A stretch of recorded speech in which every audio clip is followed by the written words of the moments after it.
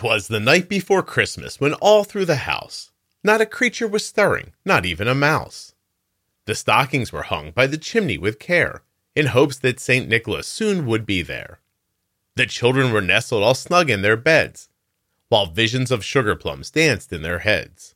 And Mamma in her kerchief and I in my cap had just settled our brains for a long winter's nap, when out on the lawn there arose such a clatter, I sprang from my bed to see what was the matter.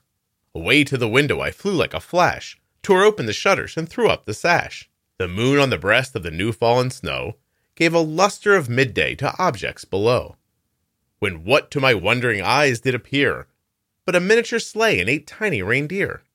With a little old driver so lively and quick, I knew in a moment he must be St. Nick. More rapid than eagles his coursers they came, and he whistled and shouted and called them by name. Now Dasher, now Dancer, now Prancer and Vixen, on Comet, on Cupid, on Donder and Blitzen. To the top of the porch, to the top of the wall, now dash away, dash away, dash away all. As leaves that before the wild hurricane fly, when they meet with an obstacle, mount to the sky. So up to the housetop the coursers they flew, with a sleigh full of toys and St. Nicholas too. And then in a twinkling I heard on the roof the prancing and pawing of each little hoof.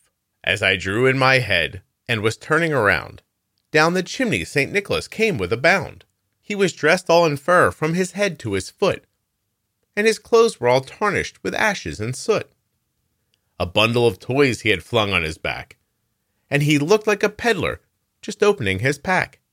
His eyes, how they twinkled, his dimples, how merry. His cheeks were like roses, his nose like a cherry. His droll little mouth was drawn up like a bow, and the beard on his chin was as white as the snow.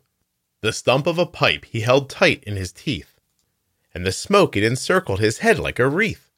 He had a broad face and a little round belly that shook when he laughed like a bowl full of jelly. He was chubby and plump, a right jolly old elf, and I laughed when I saw him in spite of myself.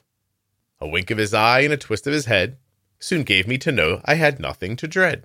He spoke not a word, but went straight to his work, and filled all the stockings, then turned with a jerk, and laying his finger aside of his nose, and giving a nod, up the chimney he rose. He sprang to his sleigh, to his team gave a whistle, and away they all flew, like the down of a thistle. But I heard him exclaim, ere he drove out of sight, "Happy Christmas to all, and to all a good night."